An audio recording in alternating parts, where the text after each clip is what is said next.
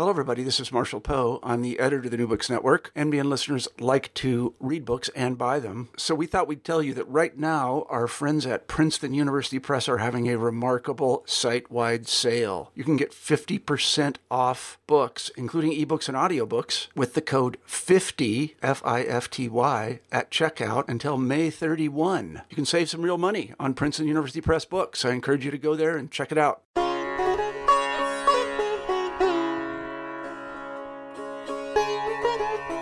Hello, everybody, and welcome to the New Books in Hindu Studies, which is part of the New Books Network, which has been created under the auspices of Amherst College Press. I am your host, Shandip Saha, Associate Professor of Religious Studies at Athabasca University, a research and distance learning university dedicated to breaking down barriers to learning by offering open and flexible educational options across the disciplines. For a range of courses and programs offered at Athabasca University, please check out www.athabascau.ca. Today, I am so happy and so thrilled to have Dr. Philip Lutgendorf on the podcast. He's been undertaking a multi-volume and still ongoing translation of the Hindi devotional text, the Ramcharitmanas, written by the North Indian poet Tulsidas. The title of the translation is called The Epic of Rama and is part of the larger Murti Classical Library of India series published by Harvard University Press and distributed in India through Penguin Books.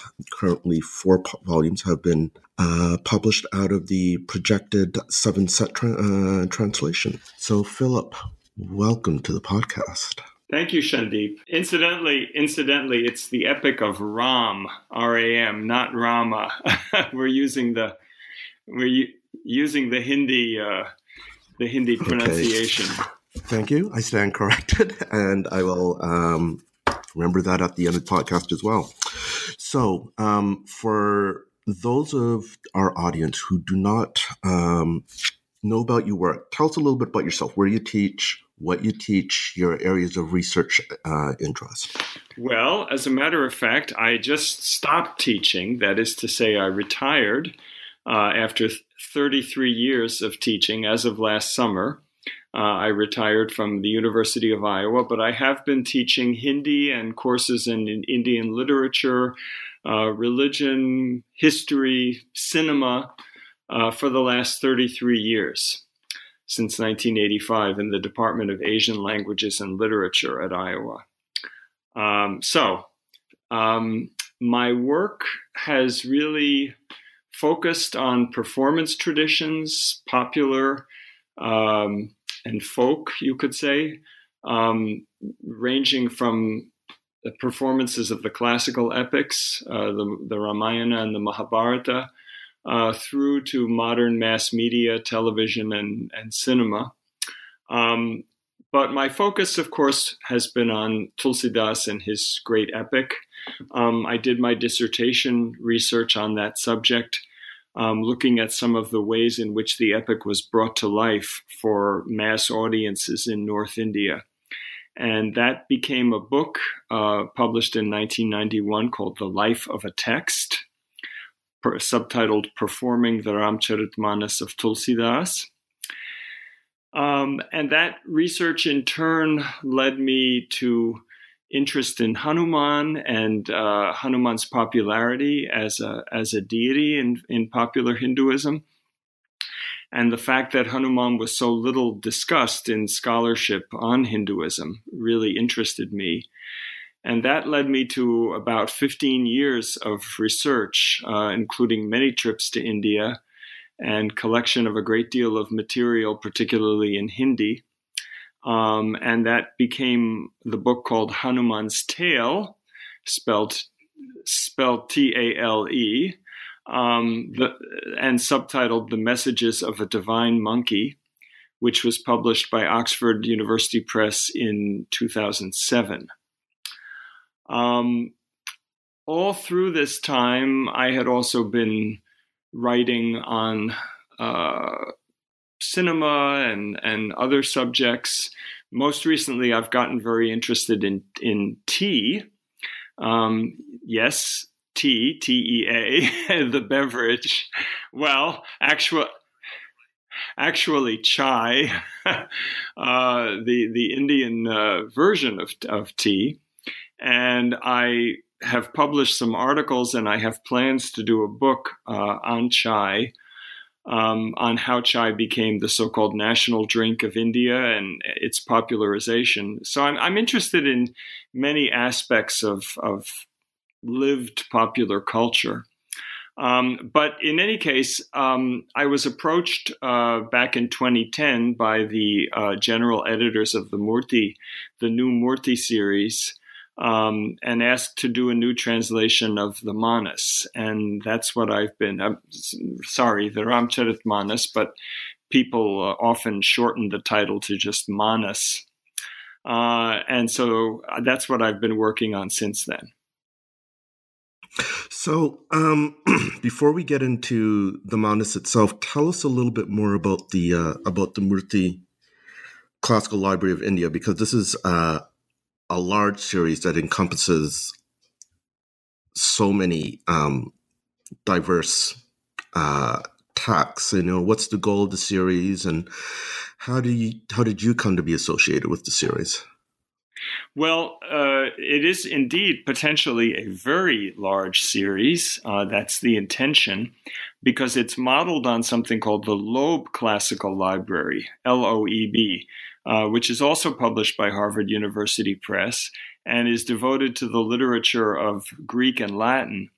And that series has been in existence since 1905 and has more than 500 titles in print. And they come out with about 5 volumes per year.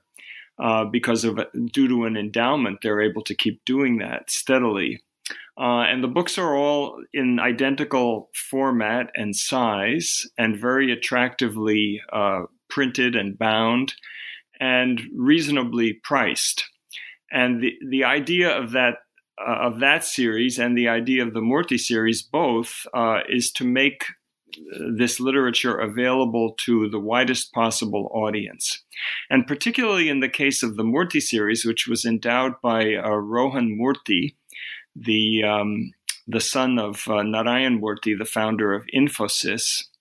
Rohan Murti's idea was that so many young people, particularly in India, are growing up in English medium education. They have very little exposure to the pre-modern classics of even their mother tongues, much less other Indian languages. And they get a smattering, perhaps, of English literature taught to them in school, often not very well. But they really don't get a firm grounding in the wonderful literature that the subcontinent had produced. And, they end up, to use the Hindi idiom, nagharka, not having a firm footing in either cultural tradition. And to make the cultural heritage more accessible to such people, particularly, Rohan Murti had this idea of endowing this series. Thanks to a very generous gift that he made to the Harvard University Press, it is set up very much like the Loeb series, with an endowment that generates income each year, which is then used to produce 4 or 5 volumes. And the series aims to publish works in all languages, so-called classical as well as so-called vernacular, from South Asia, from the subcontinent, written prior to 1800. 1800 has been set as basically the cutoff date for what is regarded as pre-modern, and the works have to have achieved a certain level of renown and popularity to be accorded this status of a classic. Those decisions are made by the senior editors. But to date, I think when this year's books come out, I think there will be about 20 or more volumes published. And as I say, there are many, many more in the pipeline, and the intention is to keep publishing 4 or 5 each year. So is this supposed to, is it supposed to, I guess, be running parallel to the Harvard Oriental series, which I still think is in press, right? Yeah, the Harvard Oriental series is an academic project really aimed at scholars. And those works do not necessarily have to be well known or necessarily, classics or popular. And they're accompanied by very, very detailed scholarly apparatus in terms of notes and so forth. The Morty series is intended somewhat differently. Footnotes are meant to be kept to a minimum. The introductions are supposed to be short. The volumes themselves are really meant to be very succinct and compact, something that people can easily carry around with them if they want. There's a couple of them that have gotten very long, but they've now kind of set a page limit on how big each book can get. And if you've seen them, I mean, they're very, very attractive. The print is beautifully put together. They are indeed, to the extent of they've commissioned special fonts for. Oh, I should say that they are dual language. So in each book, you have the original text on the left-facing page and the English translation on the right.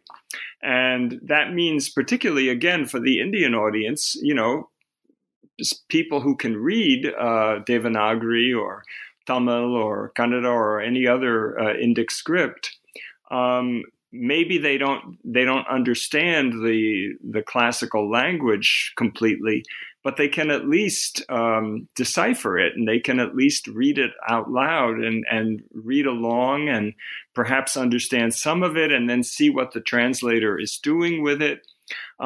From a translator's point of view, it makes one very exposed, of course. You have the potential for a very close comparison of your work with the original text.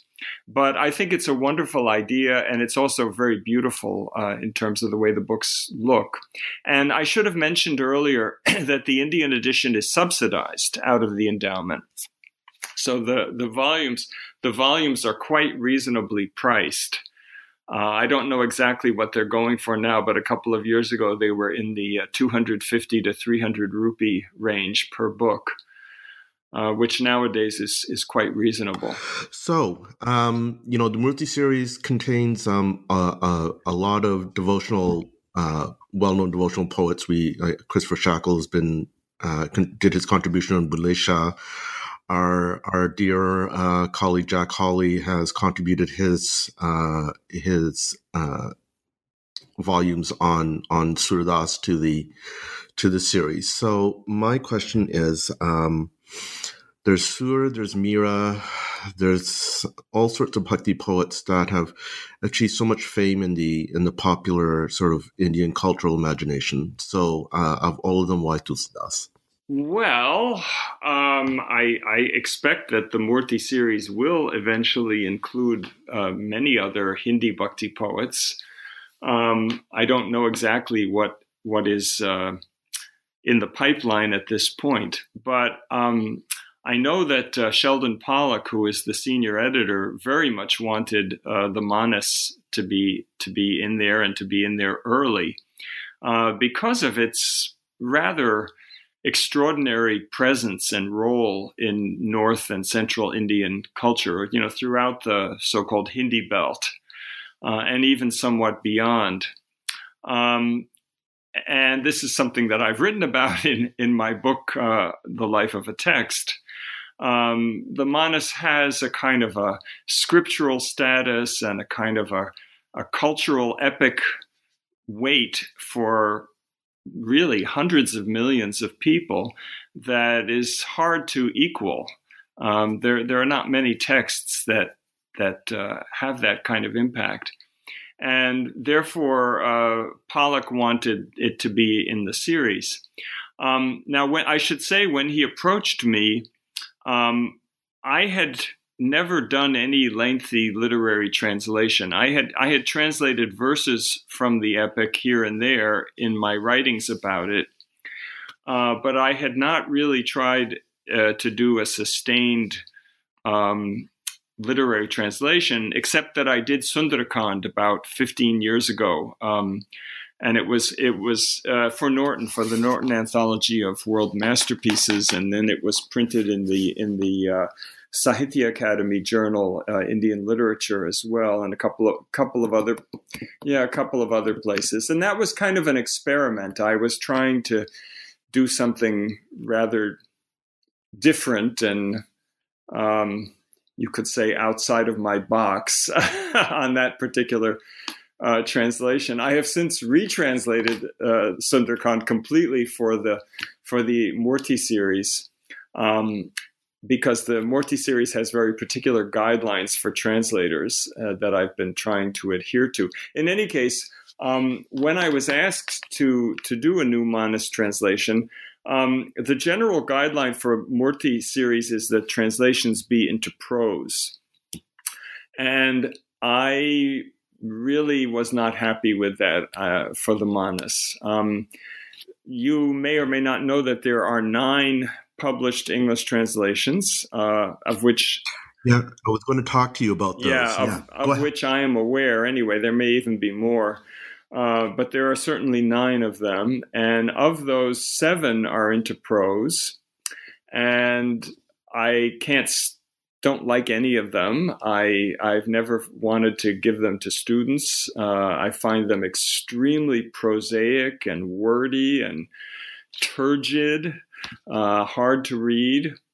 And, this for a poem that essentially is sung usually, So this would be a good time to tell our readers, or our listeners, I should say, and potential readers of your volume as well, about the structure of the Manas itself, because it does follow usually a pattern of quatrains and couplets, up with different other various type of poetic meters. And of course, like you said, they're really meant to be sung. So the older translations, as you said, almost all of them that I've seen, except for maybe a handful from Indian authors, are all in prose. So let's talk about the structure, the manner in which you wrote it, and then Tulsi wrote the work. And what type of challenges is that going to pose for you if you're being asked to do it in prose form? Sure. Well, but I'm not. So I put my foot down and I said, no way. If you want a prose translation, there's a decent one that was done in the 1950s by W.D.P. Hill. And it's been out of print for decades, and it's pretty accurate, and you can, get the rights to it and reprint that. I was only interested in doing a free verse translation. And I'll tell you a little more in a bit about what I mean by that and my approach to doing it. Now, by the way, 2 of the 9 translations are into rhyming English verse. But they are one by a Westerner and one by an Indian, or an Indo-American. But they are, in my opinion, particularly awful. They have the kind of jangling, sort of bad Wordsworth quality of sort of Victorian greeting cards, and because they have to come up with a rhyme for everything, they take tremendous liberties with the meaning of the text. And that simply would not be acceptable to either the Murti series or to me. So anyway, but they accepted my suggestion that it be into free verse, and that's how I've been doing it. Now, the Manas is written in a style that was popularized before Tulsidasa's time for epic narratives. In fact, it goes quite far back into Jain Apabhramsha poetry. Really? I did not know that. That's interesting. Yeah. The Chopai and Doha stanza form. So most of the Manas, probably more than 90% of it, consists of what I call stanzas of a series of Chopais, anywhere from 4 to sometimes 10 or 11, followed by a little couplet or a doha. Now, these are names of meters. Chopais and dohas are two different meters. Chopai sounds like this. Akarachari laka chorasi, jati jiva nabha talavasi, siya rama meya sabha jagajani, karam pranama jodi jugapani. Okay, that is a chopai, a full chopai, which consists of 4 feet, 4 metrical units of 16 beats each, 16 matras, forming a complete chopai. It probably ultimately evolved out of the Sanskrit shloka meter.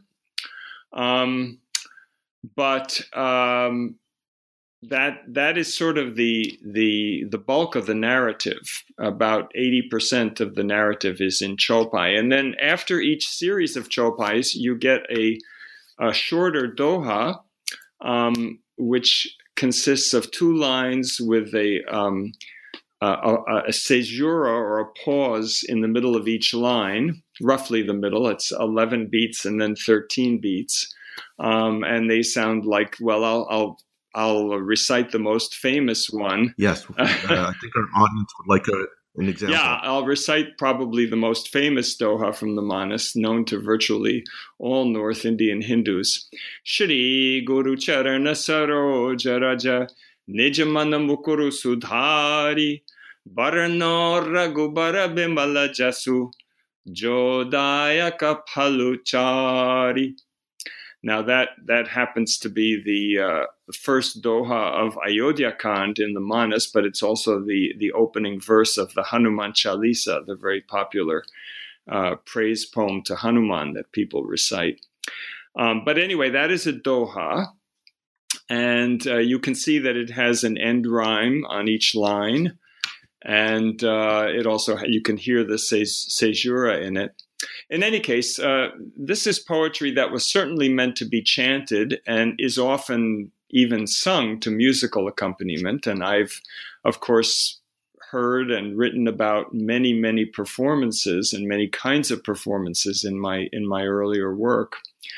So I was particularly reluctant to turn it into long, turgid paragraphs, which is what you get in most of the prose translations.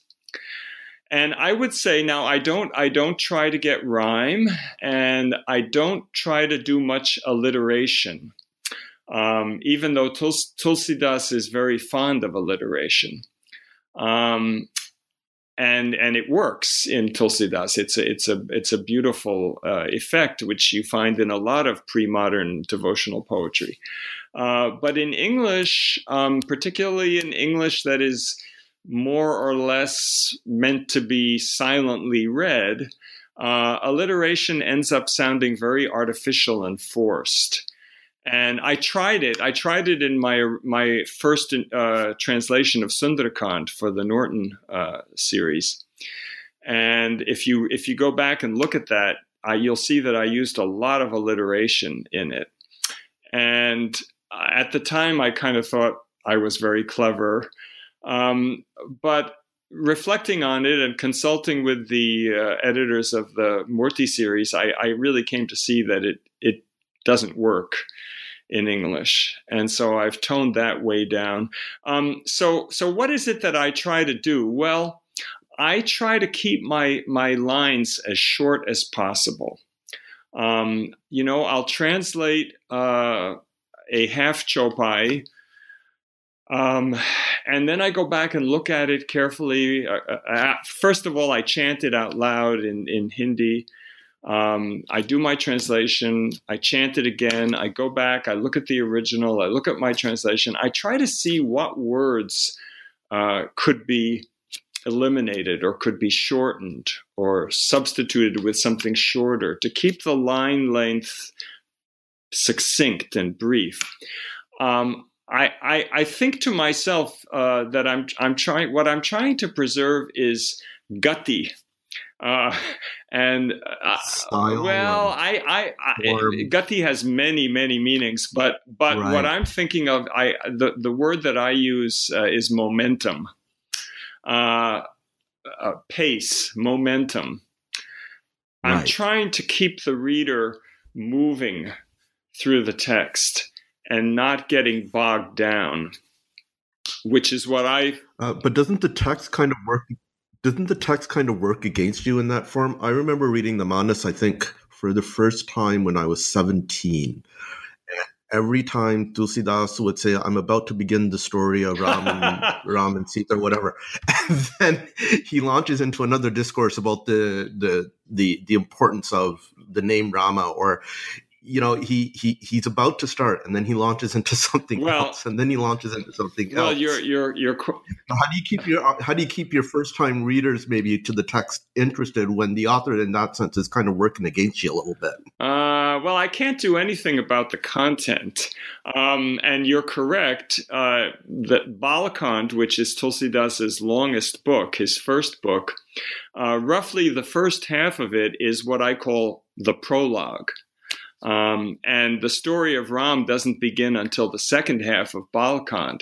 And I had the same experience the first time I read it in Hindi with a teacher at the University of Chicago, Professor Kali Charan Behel. I kept saying to him, this is back in 1980, we started reading it. And I kept saying to him, when is the story going to begin? and Tulsidas says, I'm going to narrate the story of, the greatest of all heroes of the Raghu line, right? But then, as you say, he digresses. I can't do anything about that. But I'm not talking.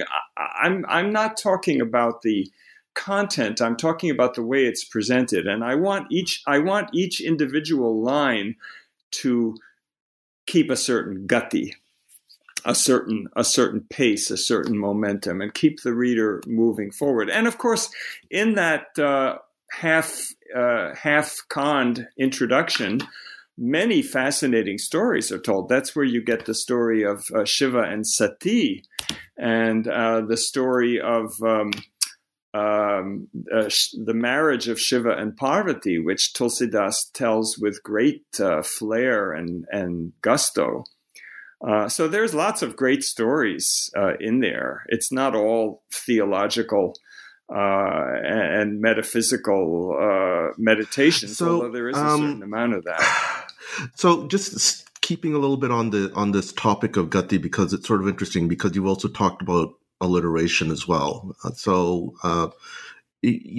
assuming that you as a translator will get into a groove, I guess, for a bit, so to speak, right? X number of chopais followed by a doha, followed by another set of chopais and another doha. And then what does that do for you when, say, let's talk about Sundarkand, and alliteration is that wonderful description of Hanuman when he's surveying Lanka for the first time, Kanaka Koti Vichitra Manikrita Sundara, that line.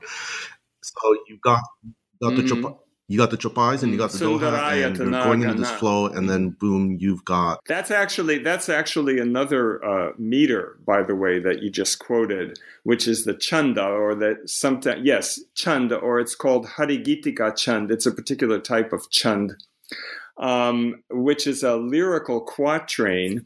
And periodically, I would say they constitute maybe 3 to 4%. I mean, I'm just roughly guessing, or even less, maybe 2% of the total epic. But Tulsidas introduces them periodically, usually at moments of either very high emotion, or moments when he wants to make some very important theological point, or some kind of heightened description, as in the case of the one that you just cited, which is Hanuman's first glimpse of the magical, fantastic city of the Rakshasas, the demons on Lanka.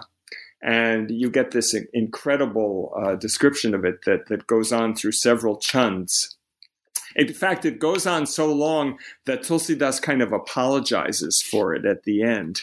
And I don't have it in front of me, neither the original nor my translation, but, he says something to the effect of, the only reason I've gone on at such great length about these guys, these Rakshasas, is because they're going to all shed their bodies at the tirtha, at the pilgrimage place of Rama's arrows, and they're going to attain salvation. Which is part of the devotional dimension of the poem. All the demons that Ram kills become, and whatever happens, the various words are used. They attain nirvana. They attain moksha. They go to Ram's dham, Ram's supreme abode. They get some sort of exalted spiritual state. As a result of their contact with Ram, even as enemies. So, go ahead. No, I'm sorry. I know I digressed from whatever your question was going to be. I'm really enjoying myself. There's no reason, because I'm learning an enormous amount, and I'm sure our listeners are as well. Just about the chanda, do you think, even though they constitute such a small percentage of the manas, that in some ways, because of their musicality, they are the most well-known? Bhai Prakta Kripala Dina Dayala or Jai Jai Suranayak, those ones from the Balkan, for example. Yeah, there's a few that are very popular and that are sometimes sung in temples as part of arti ceremonies. Yeah, but those are just really very few. So. But they lend themselves to musical performance, and as in the one that you just cited, which is the chand when Ram is born, Bhai Pragata Kripala Dina Deala Kausalya Hitakari, you have internal rhyme, within each line that makes it particularly musical. So let's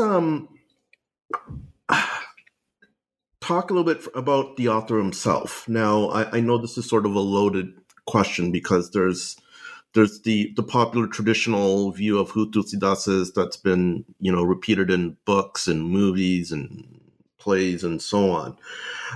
But where does Tulsidas what do we think we know about him from the little bits and pieces we get from his works?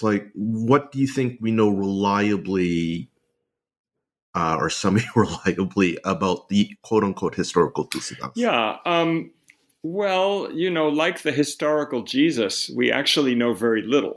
The historical versus the legendary. What we can... The legend of Tulsidas probably began growing even during his lifetime, because he achieved a considerable fame during his lifetime. We know that. He says it in his poetry. And other poets also mention this. The earliest hagiographical, to use a scholarly term, refers to sacred biography. The earliest sacred biographies of Tulsidas start coming out in the early 1600s, and then in the 1700s. In the Common Era. So within a century of his death, you get a legend that starts growing about him and about certain incidents in his life. And these are well known today. People accept them and believe them. But there isn't any historical evidence for them. There isn't there aren't inscriptions, there aren't direct historical accounts that can be taken at face value. But the general consensus among most scholars, although not necessarily devotees, is that Tulsidas lived for about 80 years, and probably between roughly 1543 and 1623. 1623 is the traditional date of his death. He lived much of his life in Benares. There is a house in South Benares at Tulsi Ghat, which is thought to be where he lived and thought to have been built for him by a wealthy landowner. He was a sadhu of some sort, although what precise kind of order he was initiated into is not clear. He's claimed, of course, by the Ramanandi Sampradaya, but he does refer to himself as a sadhu and even as a Gosai, a Goswami, a term that usually refers to someone who is in charge of a temple or mutt, a kind of monastery or monastic establishment where sadhus may sometimes stay. And that comes in some of his late poetry. He talks about his childhood and refers to having suffered a great deal as a child. And he mentions being abandoned by his parents. It is thought that this, there are traditional explanations that are given in the legendary biography for how this happened. But he may have been orphaned, or he may have actually been abandoned, given away by his parents, and perhaps given to some sadhus. He speaks of having to beg for scraps of food from door to door and experiencing terrible want and deprivation. And then he talks of Hanuman and Ram showing grace to him and sort of bringing him under their shelter. And then he rededicates his life to Ram. This much, we know from the poetry. There's also hints in some of the later poems that he faced opposition, particularly after he chose to create the epic retelling of the Ramayana in popular language, in the Awadhi dialect of Hindi. And this was regarded as sinful by some Brahmin scholars who felt that the Ramayana should be in Sanskrit and should only be the preserve of the highly educated, who could then expound it to the common people, but not actually translate it directly. And so Tulsidas speaks of that, of being scorned and criticized. And there are, in some of his late poetry, there are references to certain incidents of plague that broke out in Benares in the early 1600s, around 1613 or so. There are known to have been several incidents of plague, Mahamari. Tulsidas talks about it. So this much we can gather from the poetry itself. So his work is large. What we have sort of as an official corpus, it's not that he's only written the Ramcharitmanas. So it might be good for listeners to know a little bit more about the other works that he's written, and then within that corpus of work, where does the Manas sort of fit into that context? And B, you've alluded to the opposition that he may have or probably did encounter from some circles in Benares over translating the Ramayana into Awadhi. And so that leads to the question of why? Because certainly for me, what was always striking about the text from all the numerous times that I've read it is that in some ways it's so much like the Bhagavata Purana, the text that contains all the very popular, well-known stories about the life of Krishna. The Balkan birth story that we were talking about earlier is so reminiscent of when Krishna opens his mouth and shows Yashoda the entire universe, or Ram is telling Shauri in the Ramcharitmanas about the 9 forms of bhakti, right? Which are a direct sort of directly inspired from the Bhagavata Purana. And I think either it's in this text that I think he talks about, what's wrong with the current spiritual age, and I think he's making sort of a brief allusion to groups like Kabir Panthis who are using the name of Rama in a very different way and sort of displacing the authority of Brahminical authority. And I'm assuming that's why at the beginning of the Manas, he's talking about the word Rama in a sort of an all-encompassing sort of way that it can encompass both Rama as a deity and as sort of formless being. And I think that's something you talk about in Life of a Text as well. So I got a few questions there going for you. Yeah, once again, you've incorporated a lot of questions here. Let me just backtrack a little bit. You and I both have used the word translation in relation to the Manas, and I don't want to let that stand, because the Manas is not a translation of the Valmiki Ramayana or any other Ramayana. It's an independent, very creative, original retelling of the Rama story, which is very much in keeping with the Ramayana tradition. It's what all of the regional Rama texts tend to do. And scholars often use the term Ram Katha to refer to the greater tradition, the greater Rama story, which exists in so many different variants. So that said, you're certainly correct to cite the Bhagavata Purana. Tulsidas was clearly a very learned person. He must have been well educated by the standards of the time. He certainly knew Sanskrit. He writes Sanskrit Mangalacharanas at the beginning of each kand of the Manas, and he also has some Sanskrit stutis, praise poems, interjected at various points in the text. He clearly was familiar with the Bhagavata Purana, which by that time had achieved considerable renown in Vaishnava circles. And as you say, there are passages in the Manas that directly show the influence of the Bhagavata.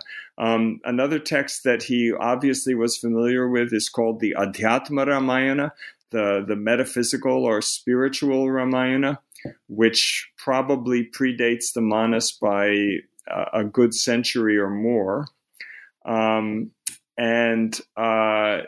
is put in the form of a dialogue between Shiva and Parvati, as is much of the Manas. And there are many passages in the Manas that directly reflect similar ones in the Adhyatma Ramayana as well. So Tulsidas clearly had influences, texts that he considered to be important and that affected his own retelling of the story. But there's no getting away from the fact that it's a highly original work. He often speaks in his own voice very boldly and very assertively. Now, you bring up the criticism of the Sant tradition and the Nirguna Bhakti tradition, and that is indeed there. Tulsidas really wants to have it both ways. He wants to have his mitai, and eat it too, so to speak. He regards Ram as the absolute God of gods, the absolute transcendent deity, and he's very definite about that throughout the poem. And all other deities, including Vishnu, by the way, are sort of minor manifestations or forms of Ram. Ram is the supreme deity, and even more Sitaram, this sort of androgynous divine dyad, the feminine aspect as well as the masculine aspect of divinity. Now, ultimately he boils it all down to the name, the divine name, Rama, the two aksharas, and he has a long discourse on this in Balkand, about 9 stanzas devoted to the glory of the name.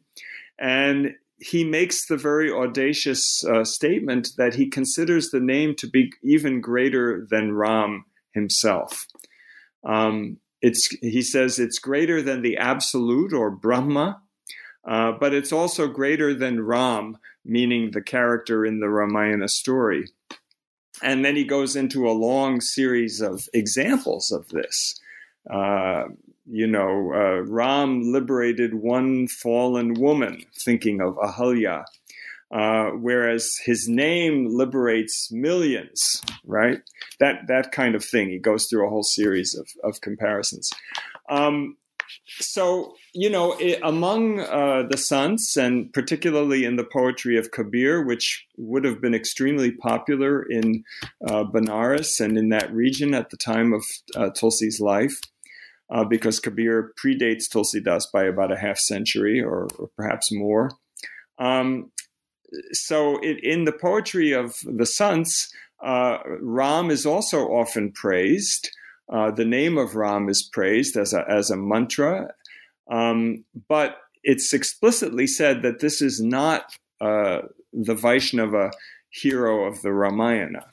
This is not this mythological character. It's not this prince. And Tulsidas is very uncomfortable with that. He wants to refute that. He wants the name to be the ultimate,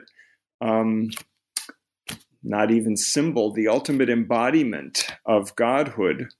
But he also wants it to be the beautiful, handsome, heroic, just, merciful, loving king of Ayodhya with all of his attributes, all of his physical attributes and all of his moral attributes and all of the stories that are connected with him. He wants all that to be there. And this is a constant theme throughout the epic, this kind of back and forth between the transcendent, the inexpressible, the formless, divine, and the divinity in form. And Tulsidas keeps insisting that they are not different.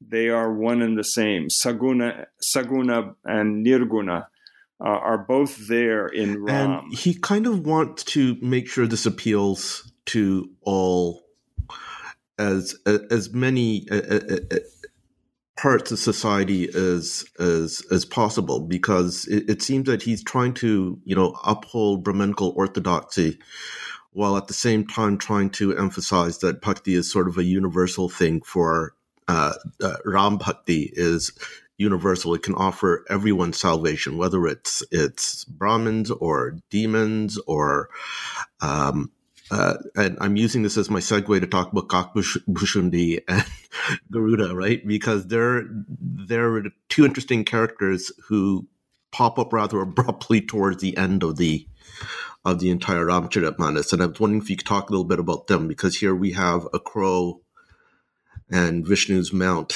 his bird, his eagle, talking about bhakti and kind of popping into the narrative towards the end. And Kakbhushundi, of course, being a crow, is, symbolically is sort of the lowest of the low, because they feed on flesh. Yes, the chandal among birds, the untouchable among birds, they're sometimes called. Indeed. Well, I would agree with what you just said about Tulsi wanting to reach the widest possible audience. And I think anybody who reads that prologue, which in my translation is volume 1, because Balkand is so long that the Murti series had to break it into 2 volumes using their format. So the first volume is really what I call the prologue to the Manas. And if you read that, I don't see how you can avoid the feeling that this guy definitely has a message he wants to get across. He is standing there on a soapbox, as we would say in American English, and he wants to reach people and get this message of Ram Bhakti across. And his message, as you say, is that in this degraded age in which we live, the Kali Yuga, this dismal age of discord and disharmony and immorality, and I certainly wouldn't dispute that. The name of God is the surest route to salvation, and Tulsidas fervently believes that, and he believes that it's for everyone. And he includes all sorts of people, including, Yavanas, which originally meant Greeks, but by Tulsidas's time essentially meant Muslims, but people from the West. So me as well. Everyone can be saved by the power of Ram's name, and in that sense, he's very egalitarian and he's very open. But as you pointed out, he also is very concerned with preserving what he sees as some of the good features of sort of high Brahminical Sanskritic culture, and he's very reluctant to throw them away, and often defends them, almost in the same breath as he's advocating a kind of devotional egalitarianism, which makes for some kind of jarring juxtapositions. And Bhusundi is a good example. Now I should say that the Manas has a remarkable structure in the form of what you could call a kind of postmodern narrative structure. I mean, it sort of makes you think of somebody, a storyteller like Salman Rushdie or something, or James Joyce. It's not a straight line linear narrative by any means. And in the opening section, he sets up this series of frames in which you have 4 different narrators simultaneously telling the story to 4 different listeners or sets of listeners. And each narrator, traditional commentators on the Manas, the Ramayanis or Manasis, they think of each narrator as having a particular darshana, a particular philosophical perspective or point of view on the story. And Kakabhusundi, the crow, is thought to embody the bhakti perspective, the prema, the love, devotional love perspective on the story. And he comes in the second half of Uttarkand, the last book, after the Rama narrative has concluded. And as you say, but he's there earlier. Periodically, there are little asides that he makes to his listener, who is Garuda, Vishnu's eagle. But he becomes the main narrator of the second half of Uttarkand. And indeed, he is a crow. He's an immortal being who has taken the form of a crow as a result of a curse. And he has accepted this curse very happily, and he's quite happy being a crow. And he sits on top of a magical mountain in the Himalayas, the Blue Mountain, and he constantly tells the Ram Katha to an audience of birds. It's a wonderful, charming image. And Garuda is sent to him by Shiva and others to clear up a doubt that he has about Ram.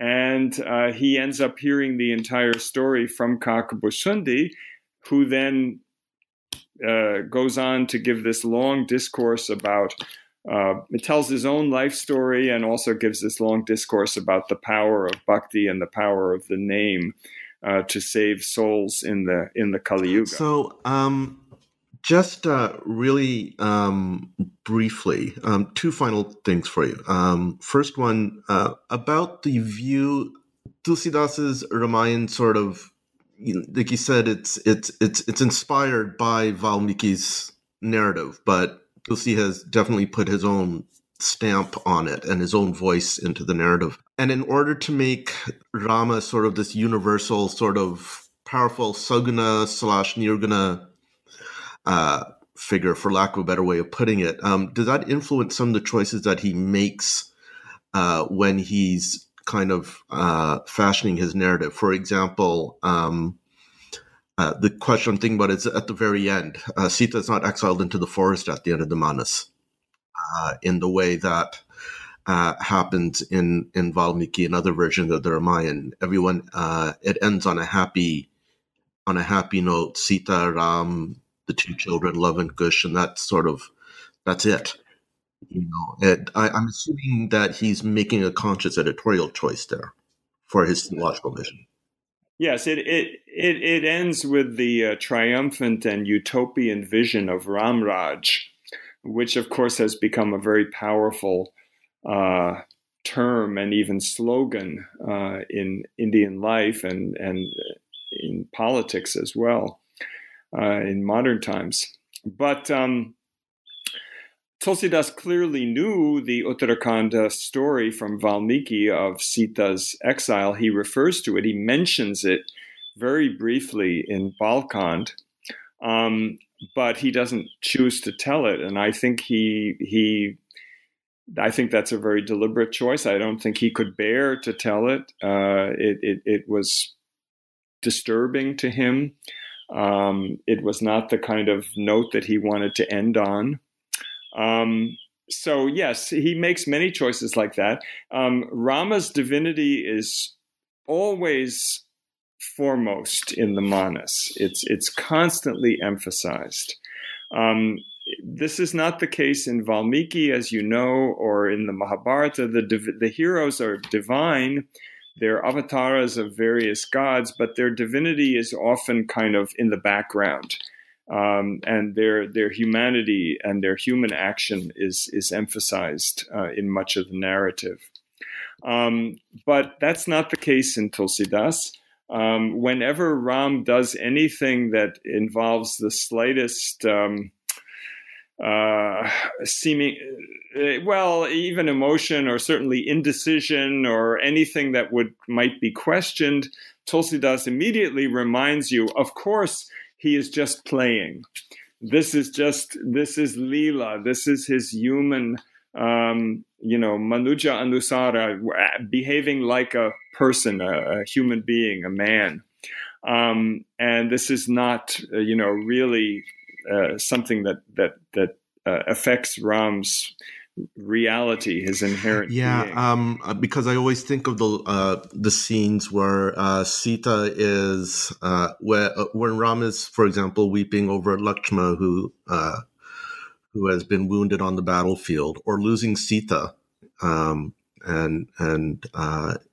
he's looking through the forest, and there you get these profound, very moving descriptions of Rama's grief, and that he's crying over his brother's body while Hanuman is trying to save him, is off trying to save Lakshman. And in the middle, now just remember, folks, Rama's just doing this for our benefit as human beings. He's really God. Just keep that in mind. This is all part of the divine.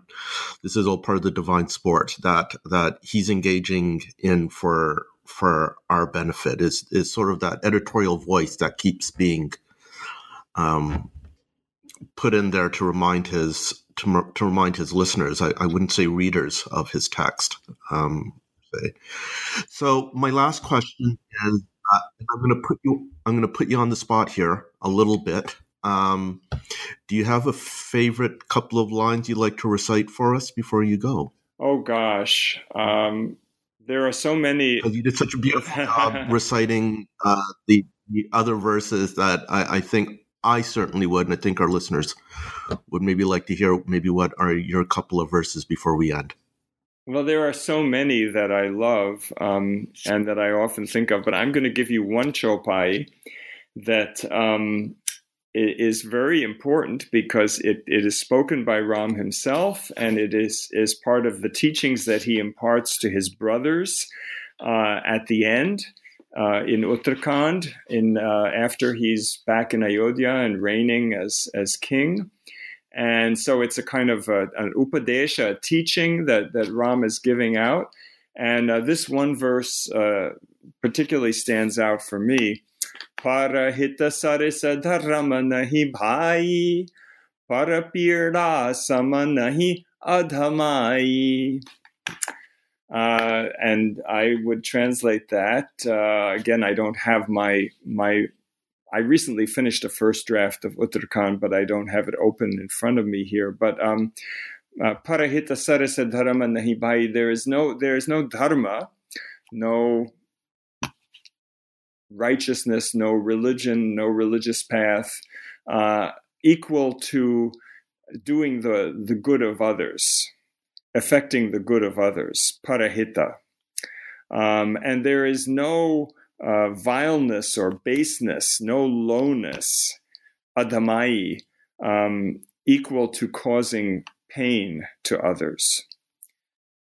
That is very similar to the so-called golden rule that you find in many other religious traditions. And it is certainly something that I wish that more people today lived by.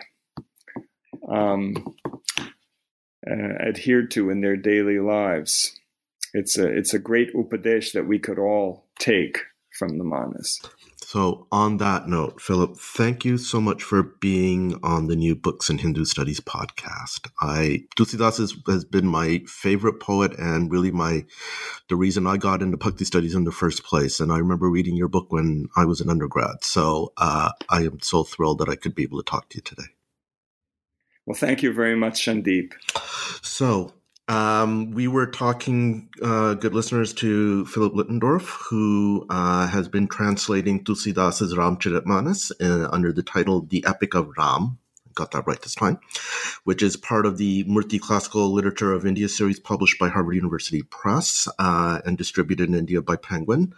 It's a 7-volume translation, of which 4 are in press. So 4 are out. I have the first 3. 4 are published.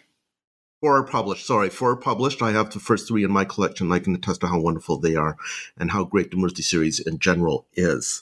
So thank you for joining me, listeners, on the New Book in Hindu Studies podcast. The podcast is part of the New Books Network, brought to you by Amherst College Press. If you'd like to know more about the New Books Network and the range of podcasts that the network offers, please visit www.newbooksnetwork.com and please subscribe to the network on iTunes, Stitcher, or whatever app you use to listen to your favorite podcasts. I'm your host, Sandeep Saha, Associate Professor of Religious Studies at Athabasca University. To learn more about why Athabasca U has been the world leader in open education, visit www.athabascau.ca. So thank you again for listening to the podcast and for sharing a part of your day with us.